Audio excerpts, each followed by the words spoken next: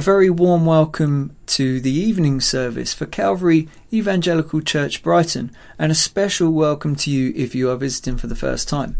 My name is Aaron and I'm a member at Calvary, and with God's help I'll be leading us through our service tonight.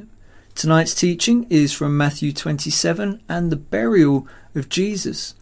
We'll also be praying to God through our Saviour Jesus Christ, and we'll be singing songs of praise to him. Let's start by singing "Crown Him with Many Crowns."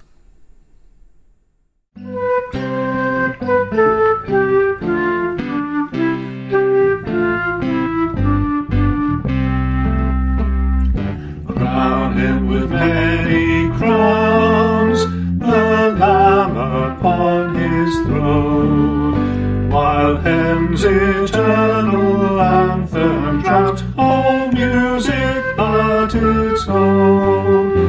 Awake my soul and sing of him who died to be your Saviour and your matchless King through all eternity. Crown him the Son of God before the worlds began. Let all who tread where he has trod crown him the Son of Man, who every grief has known, by which we are oppressed, and takes and bears them for his own, that all in him may rest. Crown him the Lord of life, triumphant from the grave, who rose victorious from the strife for those he came to save. His glories now we sing, who died and rose on high, who died eternal life to bring, and lives and death may die. Crown him the Lord of love, behold his hands and side, those wounds yet visible above, in beauty glorified. No angel in the sky can fully bear that sight, but down against his burning eye that mystery's so bright. Crown him the Lord of peace, let praise fill every land. From pole to pole let warfare cease, his kingdom is at hand. Forever he shall reign, and earthly princes fall before his throne, the Lamb once slain, the sovereign Lord of all. Crown him the Lord of years, the potentate of time, creator of the rolling spheres, in majesty sublime. All hail, Redeemer, hail, for you have died for me.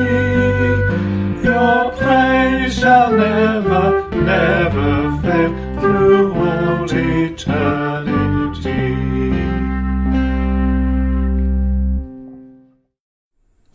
Let's pray together.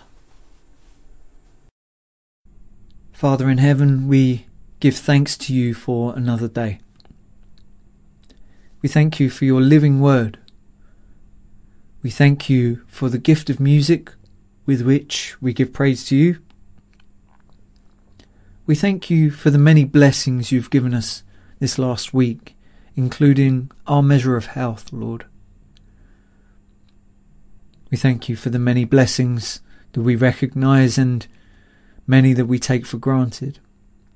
And we take this opportunity, Lord, to say sorry for the many things that we have done in the mind and in the flesh that may displease you, Lord. And we pray that you will forgive our sins as we approach you tonight. We ask you to bless this time as we gather to hear your word, albeit digitally. And we ask that you would speak to all listening, that we might have ears to hear what you are saying to us, mighty God. We pray for those who might be finding things difficult lately, Lord, and we pray sincerely that you will bring peace and rest to the weary. We ask for today, Lord, that there will be much joy as we worship you. And we ask in the name of our King and our Saviour, Lord Jesus Christ. Amen. Let's sing another song. We'll sing There Is a Redeemer by Keith Green. This is one of my personal favourites. And the opening verse is, There is a Redeemer, Jesus, God's own Son, precious Lamb of God, Messiah, Holy One. Let's sing.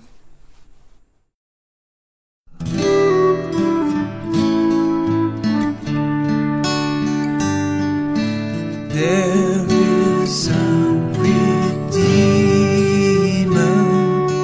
Jesus, God's own Son, precious Lamb of God, Messiah, Holy One. Thank you, oh my Father, for giving us your Son and leaving your Spirit till the work on earth is done. Jesus, my Redeemer, name above all names, precious Lamb of God, Messiah, oh, for sinners slain. Thank you, oh my Father, for giving us your Son and leaving your Spirit till the work on earth is done. When I stand in glory, I will see his face, and there I'll serve my King forever in that holy place. Thank you, oh my Father, for giving us your Son and leaving your Spirit till the work on earth is done. Thank you, oh my Father, for giving us your Son and leaving your Spirit till the work on earth is done.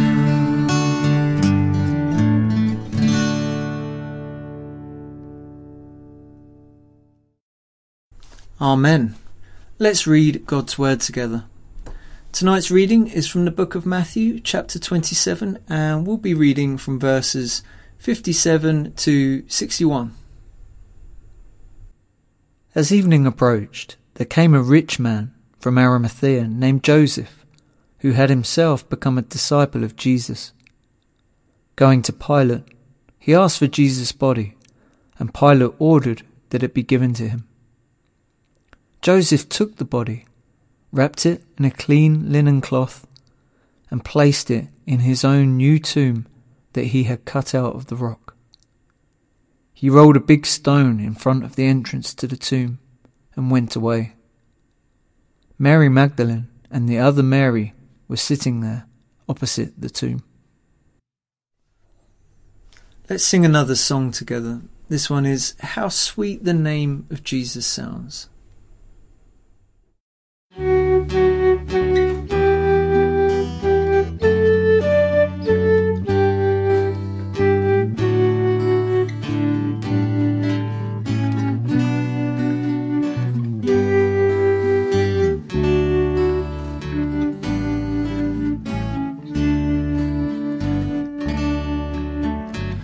How sweet the name of Jesus sounds in a believer's ear.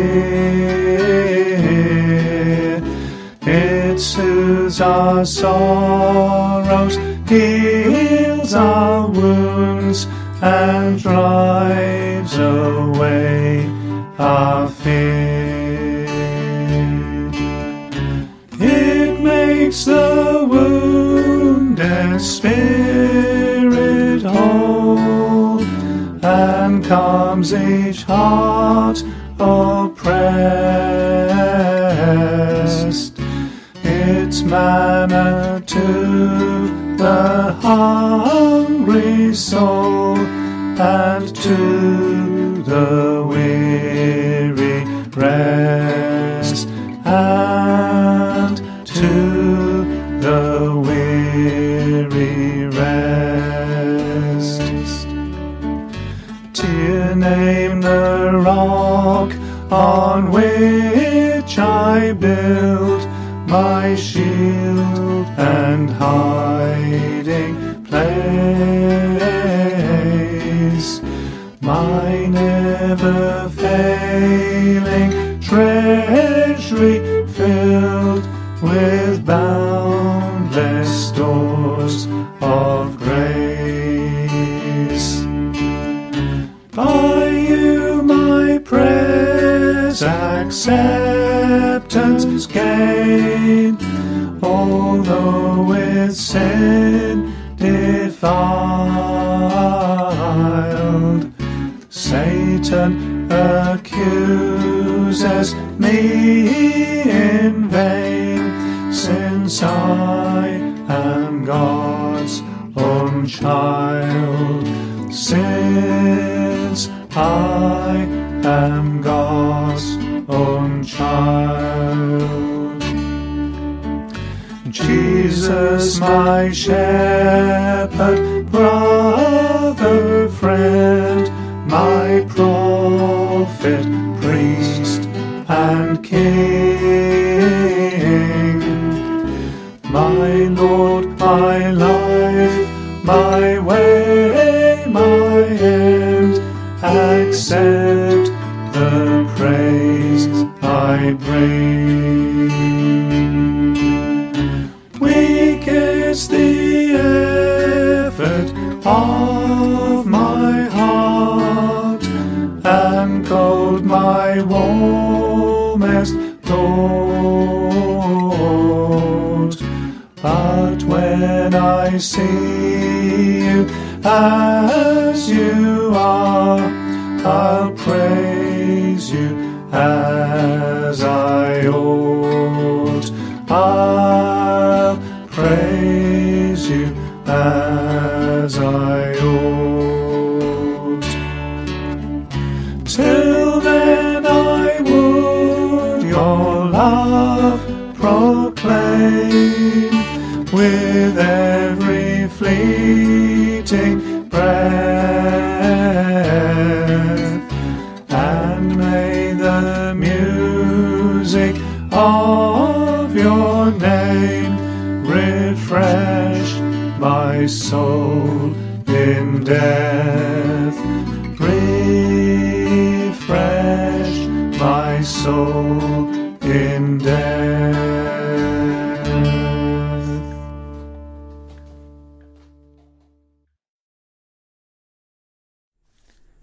Let's read that last verse of that hymn. Till then I would your love proclaim with every fleeting breath, and may the music of your name refresh my soul in death. That brings us to the teaching part of our evening, and as we come to that, let's just pray for God's help. Dear Heavenly Father, we pray for the preaching of your word tonight, that it may go out with power, that any human things of my ability will dissipate and leave only the glory of your magnificent word. In Jesus' name, Amen. We continue now our journey through the Gospel of Matthew, and this week we're looking at verses 57 to 61. Let's remind ourselves where we are in the text. Last week we heard from our brother Mark of the last hours and death of Jesus as he hung on the cross. We learned that this was no ordinary death. Here's some points that were established during his talk. Jesus gave up his life for us, taking the full punishment for the sins of mankind. As it's written, he was pierced for our transgressions. Secondly, Jesus' death gives us access to the presence of God. He was the final and proper offering for sin, and Jesus himself is the great high priest who connects God with anyone willing to come to him. Thirdly, Jesus' death brings new life for people. We heard of God's superior power over his creation, which stretches far beyond any scientific understanding we have of the natural world, and that Christ's death brings with it a very real, resurrected, eternal life for those who believe in him. And that brings us to our text tonight, as we look at the burial of Jesus from Matthew 27. The funeral or burial of someone is often a sensitive subject, and rightly so. A funeral marks the last stage of a person's time here with us. It's a ceremony, and one that looks vastly different depending on where you go in the world. Some cultures do this with solemn mourning. Other cultures do this with vast, loud and colourful celebrations. But regardless of culture or ceremony, one common motive remains: that it's a time given to say farewell. And the process is one that often leaves us feeling like death is just random, because we don't get to choose when it happens. It seems to close the door on people's lives, and there's nothing we can do about it. It also seems so without purpose, because how can there be a reason for all the pain that follows when a loved one dies? And it's a process that forces us to say a final goodbye, or so it seems, and it leaves a huge gap in our lives. Well, tonight we're going to be looking at God's answer to these things that we experience. We'll look at it in the most remarkable burial in the history of mankind, which is that of Jesus Christ's.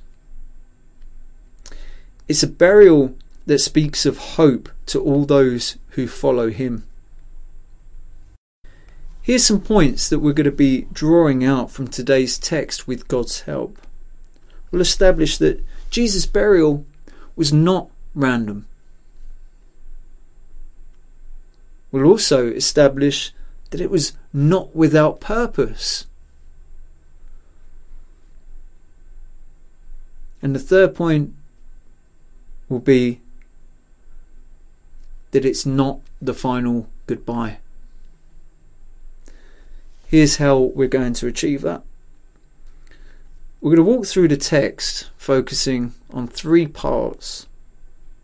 The first part will be, who was this Joseph of Arimathea? The second part will be the deposition of the body of Jesus, the process of removing the body from the cross. We'll also look at the preparation of the body for the tomb. And thirdly, we'll look at the placing of the body in the tomb. Let's walk through the text. This account of Jesus being taken down from the cross and buried is featured across all four Gospels. Mark, Matthew, Luke and John all give account of this event. Each account serves to build a picture of what was happening at that time and who was present. So our foundation for our talk tonight is going to be from Matthew 27, but we'll be drawing from all four Gospels to piece together the bigger picture of what's occurring. The verses begin by placing us in a time frame. The text says that evening is approaching. This would be late afternoon, before sunset, and it was a Friday, the day before the Sabbath. All four Gospels comment in some way that this was a day of preparation. So people would have been preparing for the following day, which is to be both the beginning of the festival of unleavened bread and the Sabbath day. So there have been lots of preparation of food and various things so that people weren't working on the Sabbath. John's Gospel points out that because these two events coincided, that next day would be called a special Sabbath, or in some translations it's said to be a high day, and the word high meaning large or great. It certainly was a day for preparation, particularly for this man named Joseph, who suddenly turns up almost out of nowhere. Little is known about the history of Joseph, or the city of Arimathea where he was from. Joseph's first appearance in the Bible is here in our text, and it's also his last appearance. Despite this, however, I think we can draw a fairly large picture and good picture of who he was as a person when we draw on all four Gospels. So who was Joseph of Arimathea? Matthew tells us he was a rich man and he was a disciple of Jesus. Mark's account says that he was a prominent member of the council, meaning he was a prominent Jewish leader, one of 71 men.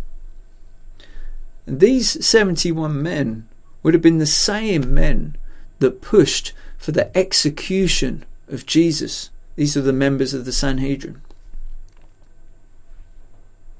Mark's account also says that Joseph was waiting for the kingdom of God in a way like the other Jewish leaders may have been. He would have been awaiting the promised Messiah king.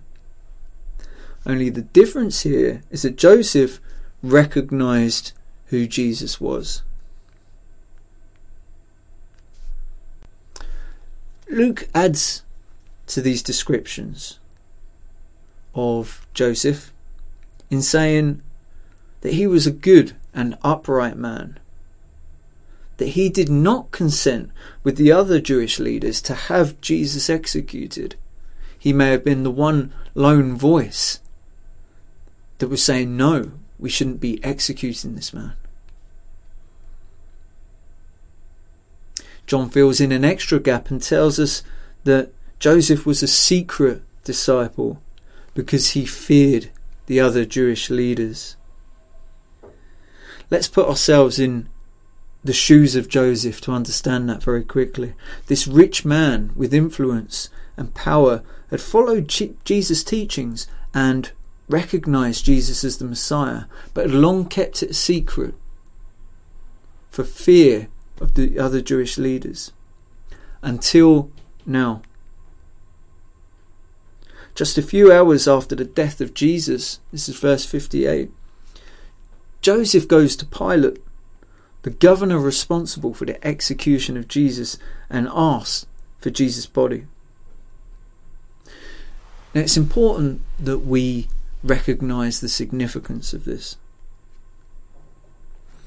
This was Joseph doing away with that secret. This was his public statement of his love for Jesus. For why else would you request the body of a man executed other than to give them a proper burial?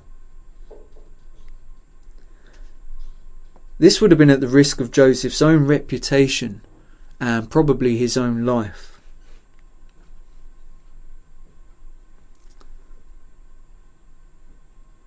Pilate agreed to this.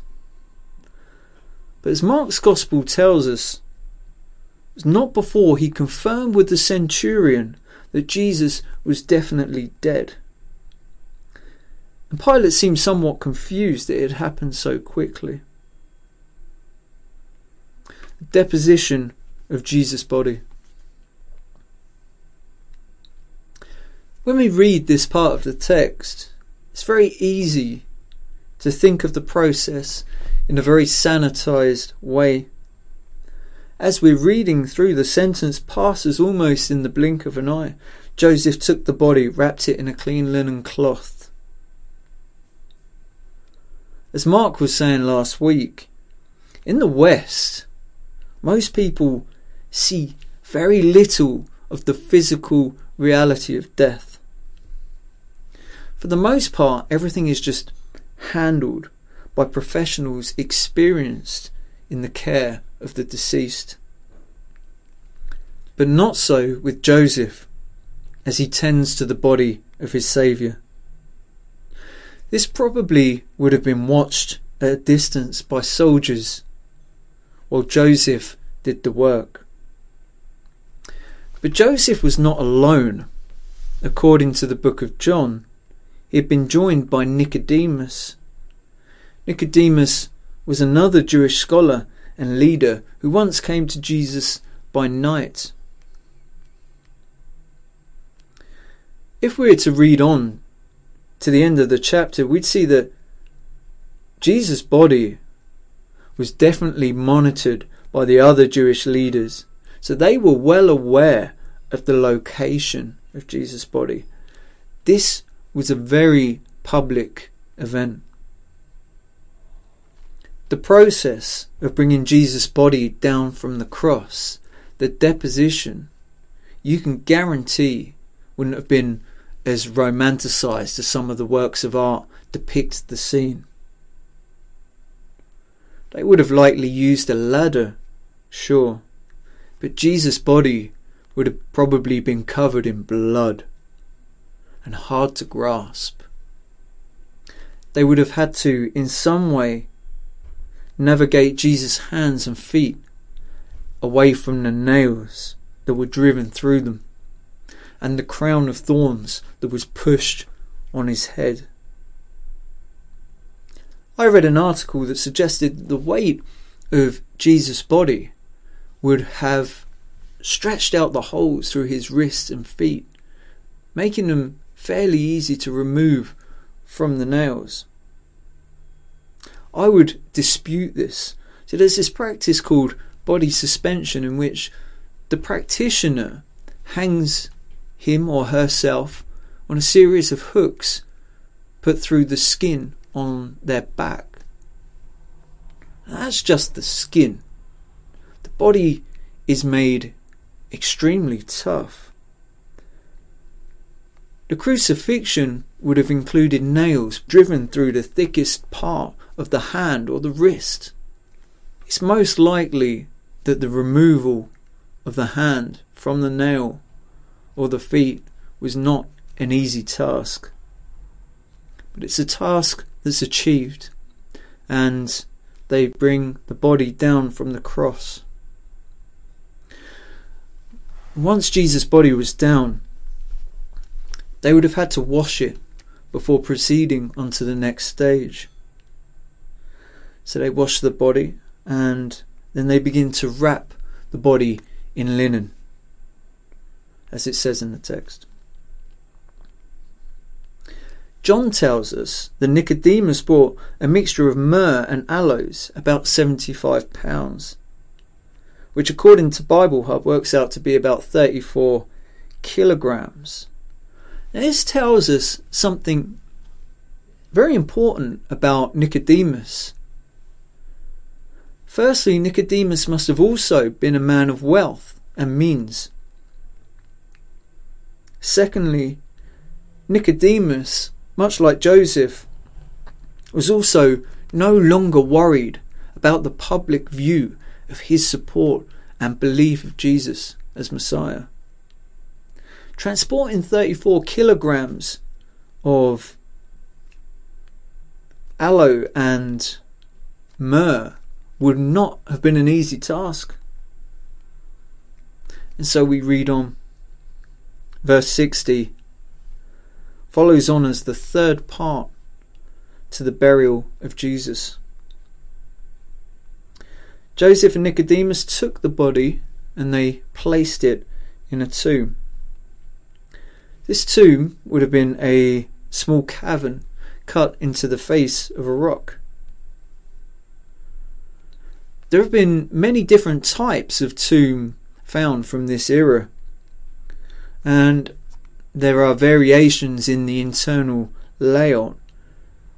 But it seems likely, as we read on through the Gospels, from the description of the empty tomb, that Jesus' body would have been laid fairly openly on what would look like a table, a concrete table or stone table, or a recessed area. Matthew tells us that the tomb belonged to Joseph and that the tomb was new and therefore had never been used. The common practice for burial in the Jewish community would be that the bodies were placed in this tomb as a temporary burial place, and then once the body was fully decomposed, they would gather up the bones and put them in a box or a chamber called an ossuary, and then the tomb could be used again and again. This tomb that they laid Jesus in was situated in a garden which would have been owned exclusively by Joseph. And as Joseph and Nicodemus together roll the stone in front of the tomb's entrance to seal it, we can remember Isaiah 53:9, which says, "He was assigned a grave with the wicked, and with the rich in his death." This 700-year-old prophecy is now fulfilled. Which brings us to our first point. Jesus' burial and death was not random. God's plan was always for Jesus to be assigned a grave, with the two criminals that were executed either side of him, as we see in verse 38. It was also God's plan that Jesus be with the rich in his death, which is here happened by way of Joseph and Nicodemus. This was not a funeral that was organised at the last minute. The book of John hinted that the location of the tomb was chosen because it was nearby and the Sabbath was quickly approaching. But this doesn't mean that the events were haphazard. These men may have had to move fairly quickly, but this was God's timing. And this timing was thousands of years in the making. And everything went according to plan. This brings us to our second point. This was not without purpose. If God had a plan, then it stands very much to reason that he had a purpose. And these texts are laden with strategy. The tomb was brand new. This tomb was only for Jesus, making certain there could be no confusion as to who was inside. There would be no evidence of any decaying body with which someone could use to claim that Jesus did not rise from the dead. Outside the tomb, in verse 61, sat Mary Magdalene and another Mary, watching the unfolding of the events as Jesus was put inside the tomb. The book of Luke tells us that they followed Joseph to the tomb and that they were planning to prepare spices and perfumes for Jesus' body. They would be mentally marking where Jesus was laying, so that there could not be any confusion as to which tomb they were to return to after the Sabbath had taken place. And no one can argue as to the whereabouts of Jesus' body at this point. Everything was carefully arranged to point to one undeniable and tremendous event. This was Jesus rising from the tomb. And that brings us to our third point. This was not a final goodbye. I think one of the most striking features of this text is not the Jewish leader who suddenly went public with his faith in Jesus, nor is it the deposition of Jesus' body in all its grim reality. I believe that the most striking feature of this text is the sudden, apparent absence of Jesus. There's a good reason why in Luke 24 the disciples were downcast, why they doubted the words of Jesus, why John says that Mary stood outside the tomb weeping. The reason is the grief felt at the apparent permanent loss of the one that they so loved, their king. Their feelings were legitimate, but the truth of the situation was somewhat different. Though Jesus' body lay in the tomb, Jesus was not absent. There's all kinds of ideas as to the activities of Jesus between his death and his resurrection. For me, the answer is clear. You see, as Jesus went to the cross and was hung on the cross, one of the criminals beside him recognized Jesus as King and asked that he be remembered by Jesus. And Jesus' response was, "Truly, I tell you, today you will be with me in paradise."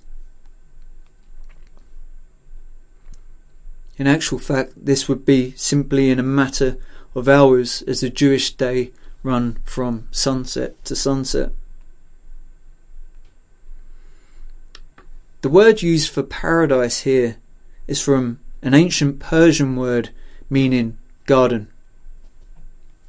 Jesus uses the same word in the book of Revelation, chapter 2, verse 7, to describe the area in which dwells the presence of God.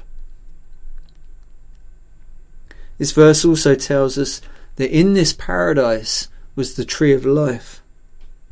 This is the same tree that we see in the Garden of Eden in Genesis.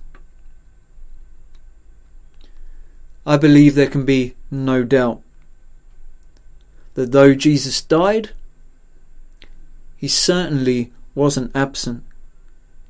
The King was in his kingdom, in all his kingly authority, exercising his omnipresence and carefully conducting the events of his own burial with the Holy Spirit, and waiting until the time was right and perfect for him to take up his body once again, as per John 10:18, which says, this is Jesus speaking, "I lay down my life in order to take it up again. No one takes it from me, but I lay it down of my own accord. I have authority to lay it down and authority to take it up again. This charge I have received from my Father." The final goodbye was muted, and the sting was taken out of death. Here's a conclusion. It's written, the most famous verse in the Bible, John 3:16, "For God so loved the world that he gave his one and only Son, that whoever believes in him shall not perish, but have eternal life." We look upon these events and we see the reality of a burial. We see the reality of grief. But we also see the reality of the King of all creation and his victory over the grave. Death cannot close the door on the King. Death is subservient to Jesus, and death cannot close the door on any person that chooses to follow Jesus through it. For the redeemed, the grave is merely a doorway to an eternal paradise with Jesus. Amen.